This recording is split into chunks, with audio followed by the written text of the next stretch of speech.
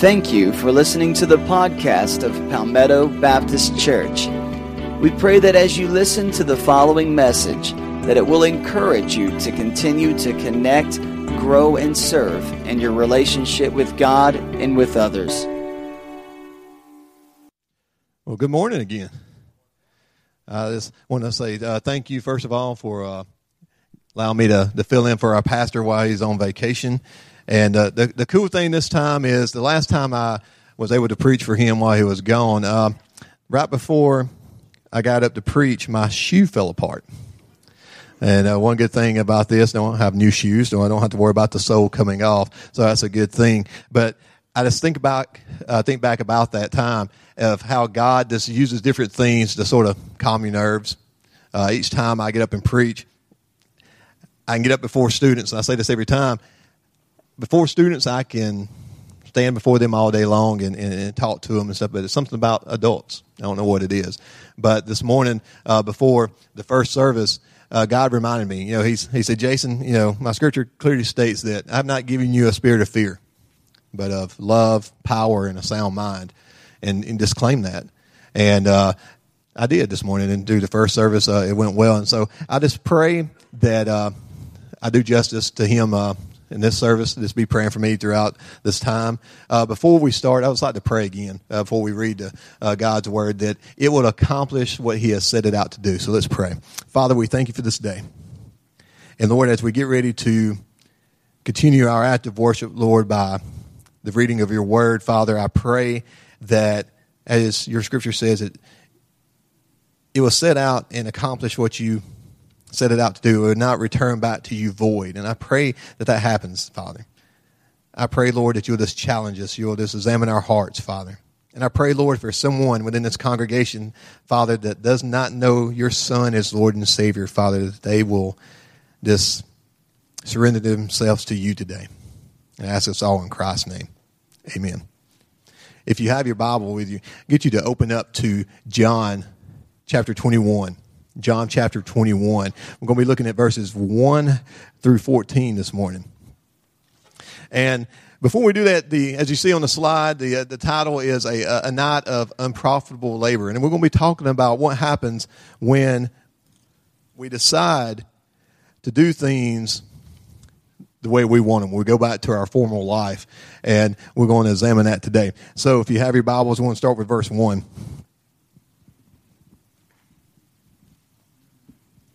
Starting with verse 1, it says, Later, Jesus appeared again to the disciples beside the Sea of Galilee. This is how it happened. Several of the disciples were there. Simon Peter, Thomas, nicknamed the twin, Nathanael from Cana in Galilee, the sons of Zebedee, and two other disciples. Simon Peter said, I'm going fishing. Well, we'll come too, they all said. So they went out in the boat, but they caught nothing all night. At dawn, Jesus was standing on the beach, but the disciples couldn't see who he was. He called out, Fellows, have you caught any fish? No, they replied. Then he said, Throw out your net on the right-hand side of the boat, and you'll get some. So they did, and they couldn't haul in the net because there were so many fish in it. Then the disciple Jesus loved said to Peter, It's the Lord.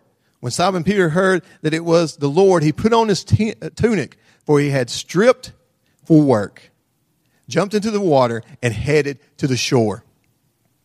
The others stayed with the boat and pulled the loaded net to the shore, for there were only about 100 yards from the shore. When they got there, they found breakfast waiting for them, fish cooking over a charcoal fire, and some bread. Bring some of the fish you've just caught, Jesus said. So Simon Peter went aboard and dragged the net to the shore.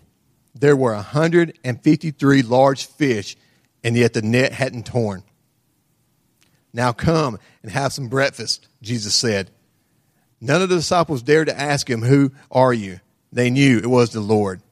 Then Jesus served them the bread and the fish. This was the third time Jesus had appeared.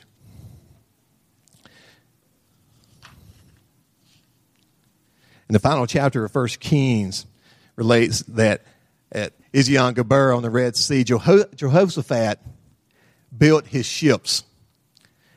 long, and at last his fleet was prepared because they were setting out to go on a voyage. With the sound of trumpets, the unfurling of banners, and the benediction of royalty, the anchors was lifted, the sails were set, and the fleet sailed out of Eziongeber down the Red Sea, bound for far off Ophir, in quest of wealth.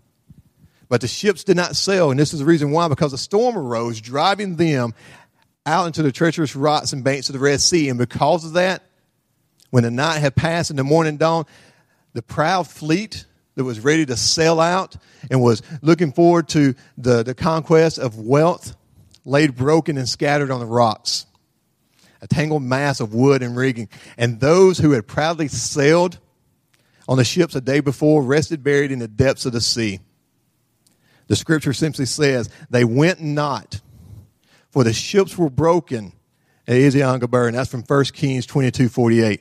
And the reason I say this and give you this introduction was many hopes and strenuous efforts find their epitaph in this saying. Too often, this is the final sentence in the story of a soul's adventure.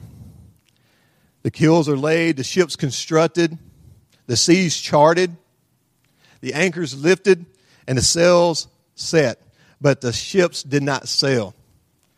Unprofitable labor ends in utter futility.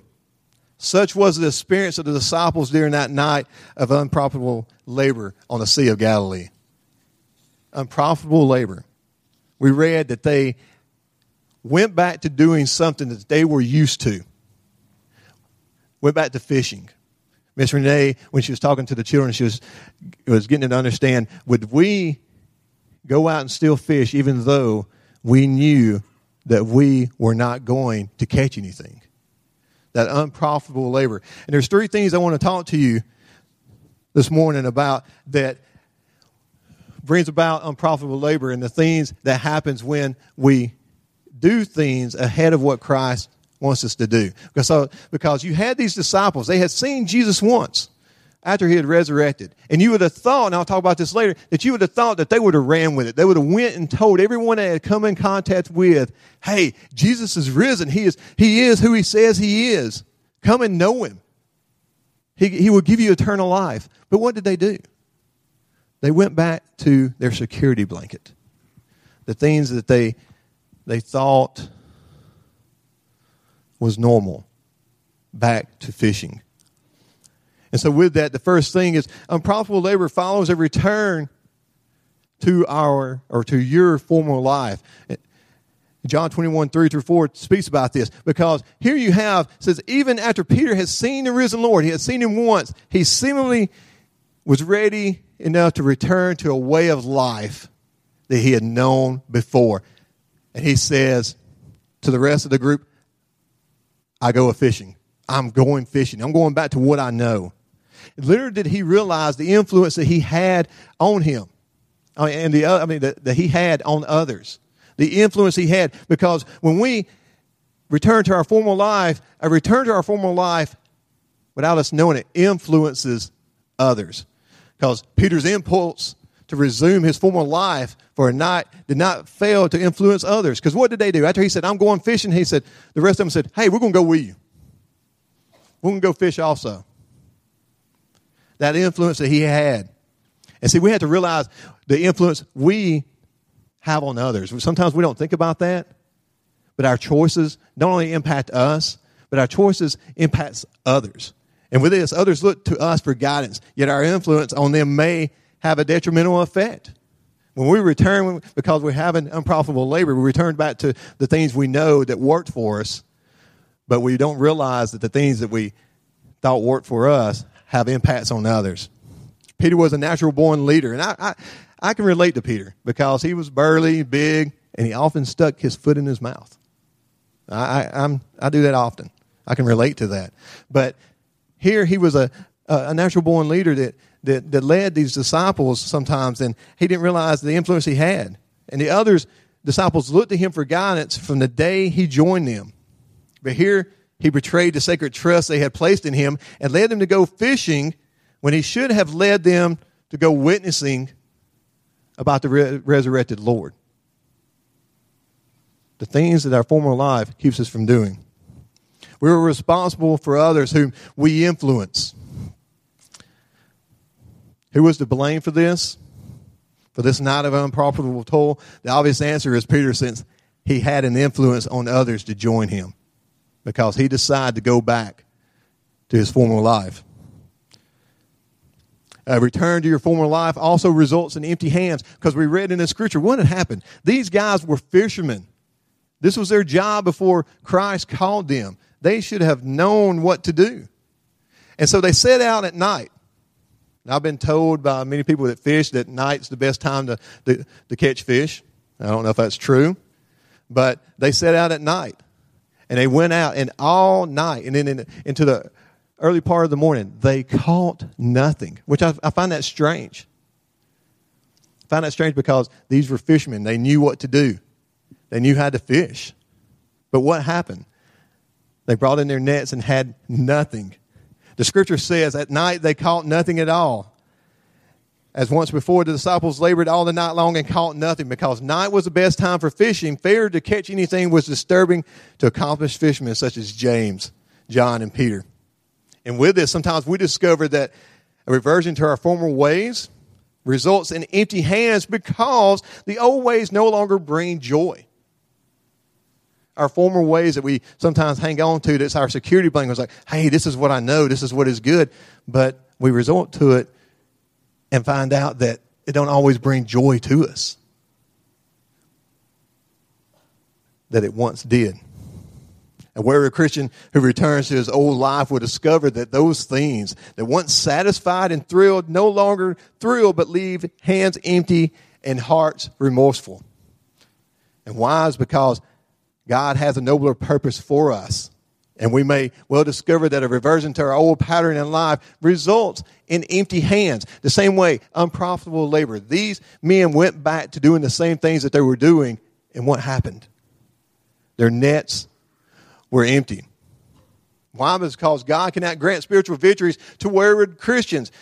You will always discover that your hands are empty and your life is meaningless whenever you revert to your former ways. And sometimes when you revert back to those former ways, those former sins that you've given up, find a way to creep back into your life and take back over you once again.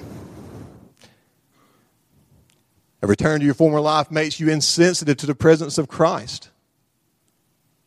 When we return back to our former life, because of preoccupation with other things, you may become insensitive to the presence of Christ. The same way these men, because they went back to their former life, did not even notice Christ was standing on the shore.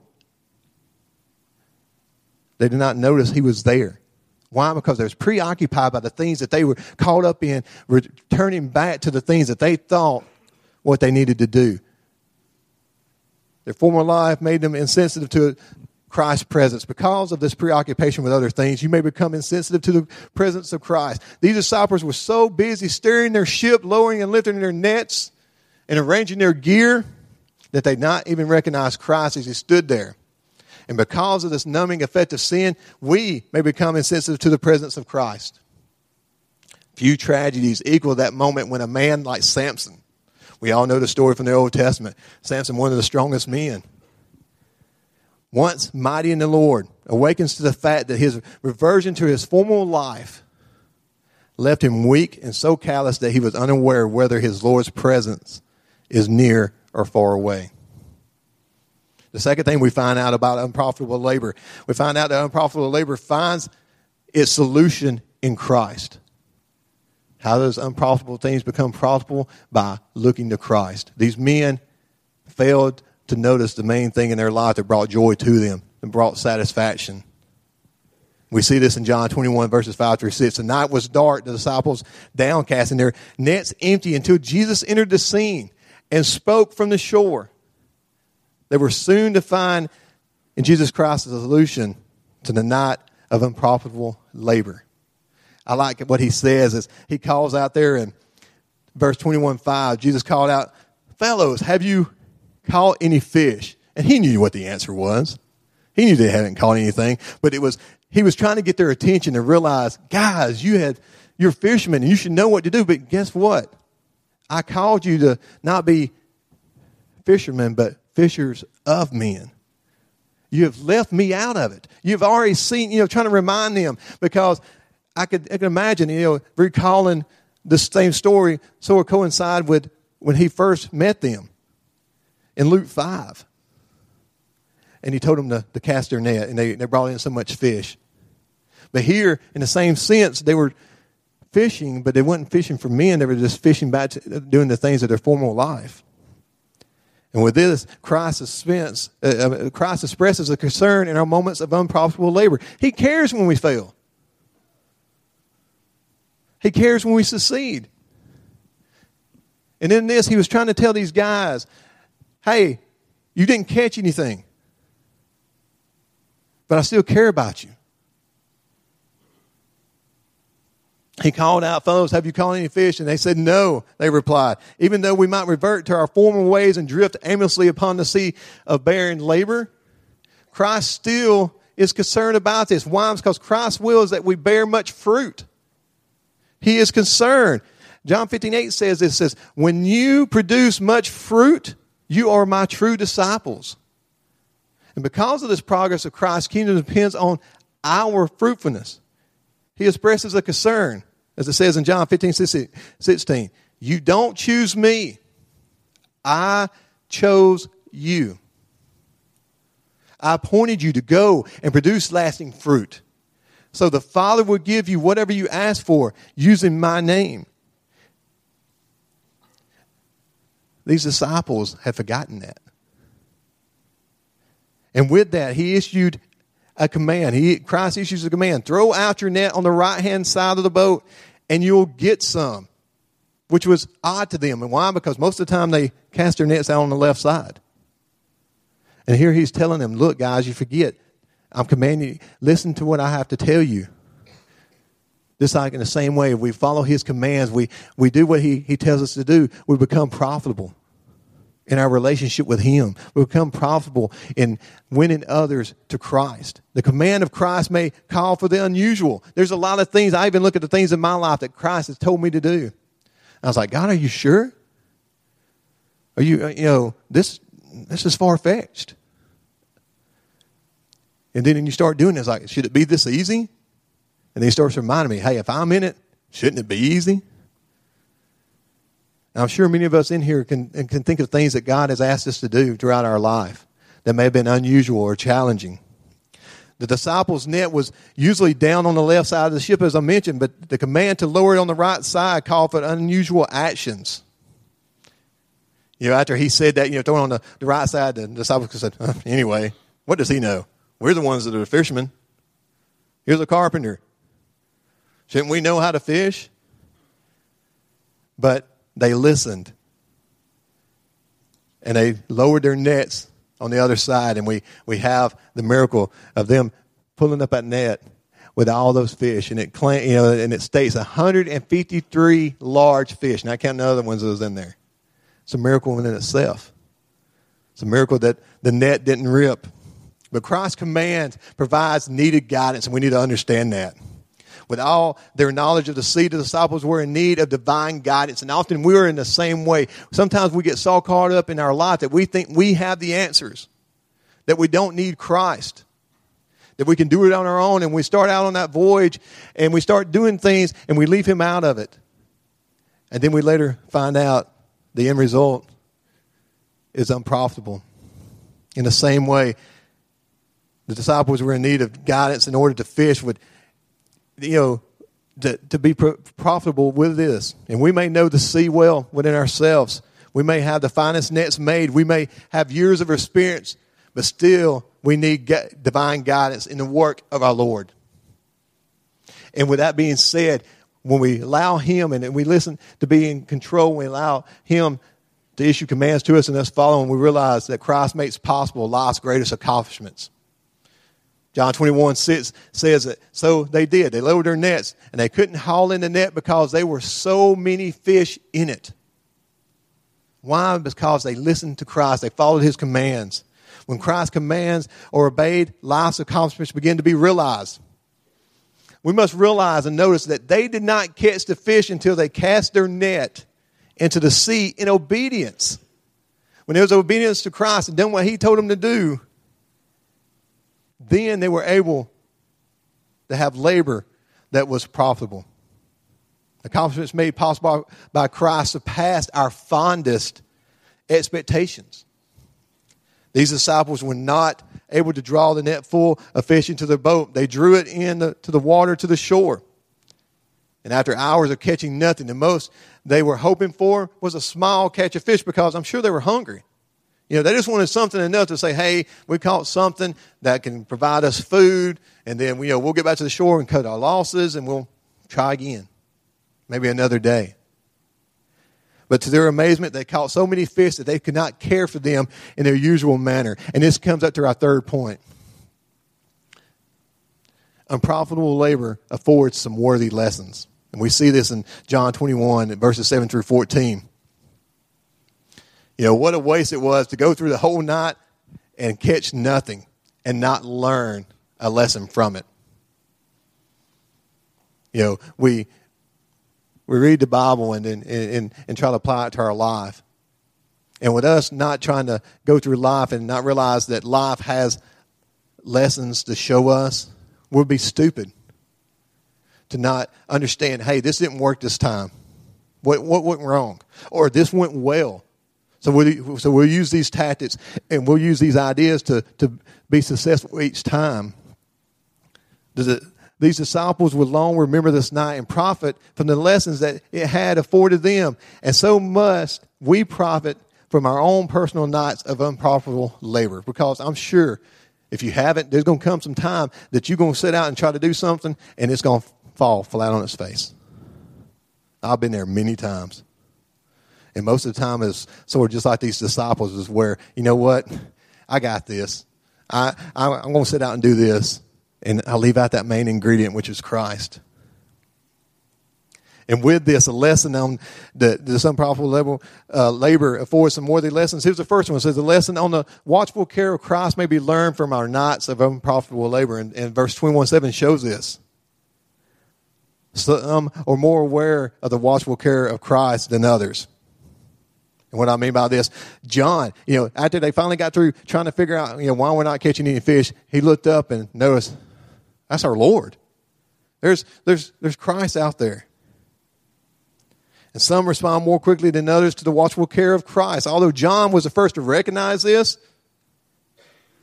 Peter was the first to respond. Often we recognize Christ, but often we do not respond to him. But Peter was the one to respond to him. Recognizing at once the truth of John's remark, Peter drew his outer garment about him and plunged into the sea to reach the shore and the Lord as quickly as possible. Because we have to recall, Peter was still dealing with, all the stuff that was going on in his mind about denying Christ 3 times. And I could stand here and talk more about the rest of this chapter, because verses 15 on talks about that, Peter being reconciled with Christ. But it came to this one point of this, of reaching unprofitable labor, and the same thing in our life. And when we try to do things on our own and leave Christ out of it, there's repercussions. There's lessons to be learned on the abundant blessings from God. And this can be learned from our nights of unprofitable labor. In John 21:11, it says this. The abundant blessings of God underscore our dependence on God. Verse 11 indicates that these men caught nothing by themselves, but they caught 153 fish with Christ's help. 153 fish. Can you imagine all those out here of y'all that like to go fishing? You sit out in the boat one night, or even on the banks, and you cast it out. And you keep bringing it in, and you're like, I caught 153 fish. That's amazing within itself. And there's a lesson to be learned here that they took into account. It's like, hey, and God clearly states, with man, it's impossible. But through Christ, all things are possible. And that's showing it right here. The time will never come when we will be able to conquer the world without Christ. Likewise, the day will never dawn when, directed by him, we spend our strength for naught. The abundant blessings of God are intended not to be wasted. There were 153 fish of great size, yet the net did not break, for Christ had not given these fish to be wasted. In the same way, neither does God grant blessings to us for us to waste them and allow them to squander.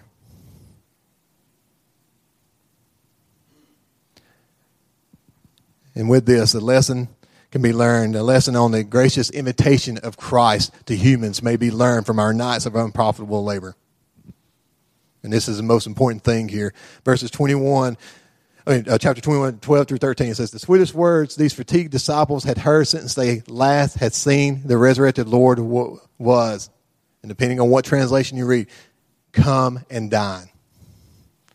Or come and have some breakfast.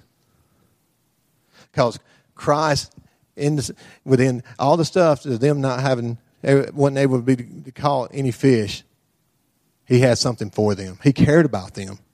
The gracious invitation of Christ to man is impartial. Jesus did not say, John, you were the first to recognize me, so you were the only one that may come. Or nor did he say, Peter, even though John recognized me, you were the first to respond and the one to come to me, so you're the only one that gets to come and eat with me. No, rather his invitation was impartially extended to all, the same way as it is extended to us today, as it states in Revelation 22:17. Despite all our failures, despite all the things that we may do right and do wrong, he still wants us to come and dine. And in the same way, if you have never accepted Christ as your Lord and Savior, you don't have to get yourself right. You don't have to make yourself, available for him. He offers that invitation out. The gracious invitation of Christ offers to meet your deepest need. See, the disciples had fasted all the night long as they lifted and lowered their heavy nets and rowed their boat. They were famished and exhausted. The most pressing need of the moment was for nourishment. Nourishment, and Christ offers that nourishment. And so Christ invited them to partake of the food he had prepared for them. In the same way, Christ also invites us to come and dine. John 6:51 says this, the bread of this world leaves unsatisfied the inner hunger of the soul. This is why Jesus said, I am the living bread which came down from heaven. If any man eat of this bread, he shall live forever. We have to realize this gracious invitation of Christ to us is still extended.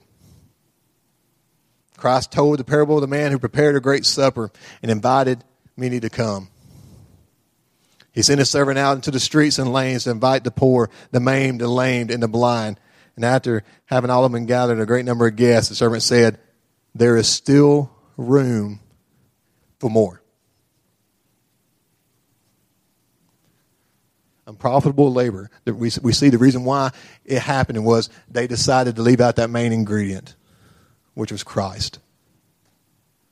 And we realize that when we do that, we come up with empty nets or empty hands. And we realize that the only solution that can be found is in Christ. And through that, there are some lessons learned. And sometimes it's hard. But within all that, Christ provided a way for them. The same way he provides a way for us. And the invitation is still extended. To those of us who have Christ, we may not be living solely for him. There may be things that he's revealed to us that, hey, you need to change. Or better yet, he's saying, hey, you're doing things right. I want to use you to be a leader. I want you to be the one that goes and reaches others for me on your job or in your school or wherever you're at. And then there's others of you in here that may not even know about this relationship that I'm talking about. May not know about this Christ that died for you on the cross. But there's an invitation to you that's extended. Come and dine, because there's still room for you. Let's pray. Father, we thank you for this day. And I thank you for your word, Father, that what you show in it. And I pray, Father, that it accomplishes what you've set it out to do today. It's been been brought to us. And Lord, now the ball's in our court to make that decision what we want to do with it. And Father, I pray, Lord, for everyone in this congregation, Lord, you search our hearts, Father. And I pray, Lord, that if there's something that needs to be made right with you, Lord, that we make it right with you today. That we come to this altar, Father, not care who's in front of us or behind us or the right or left of us, Father, but we just come to you. Because that invitation is open to come and dine. And I pray, Father, again, if there is someone in this congregation that has never accepted your Son as Lord and Savior, Father, that they realize that day can be today. That day of salvation for them, Father. We thank you and praise you in Christ's name. Amen.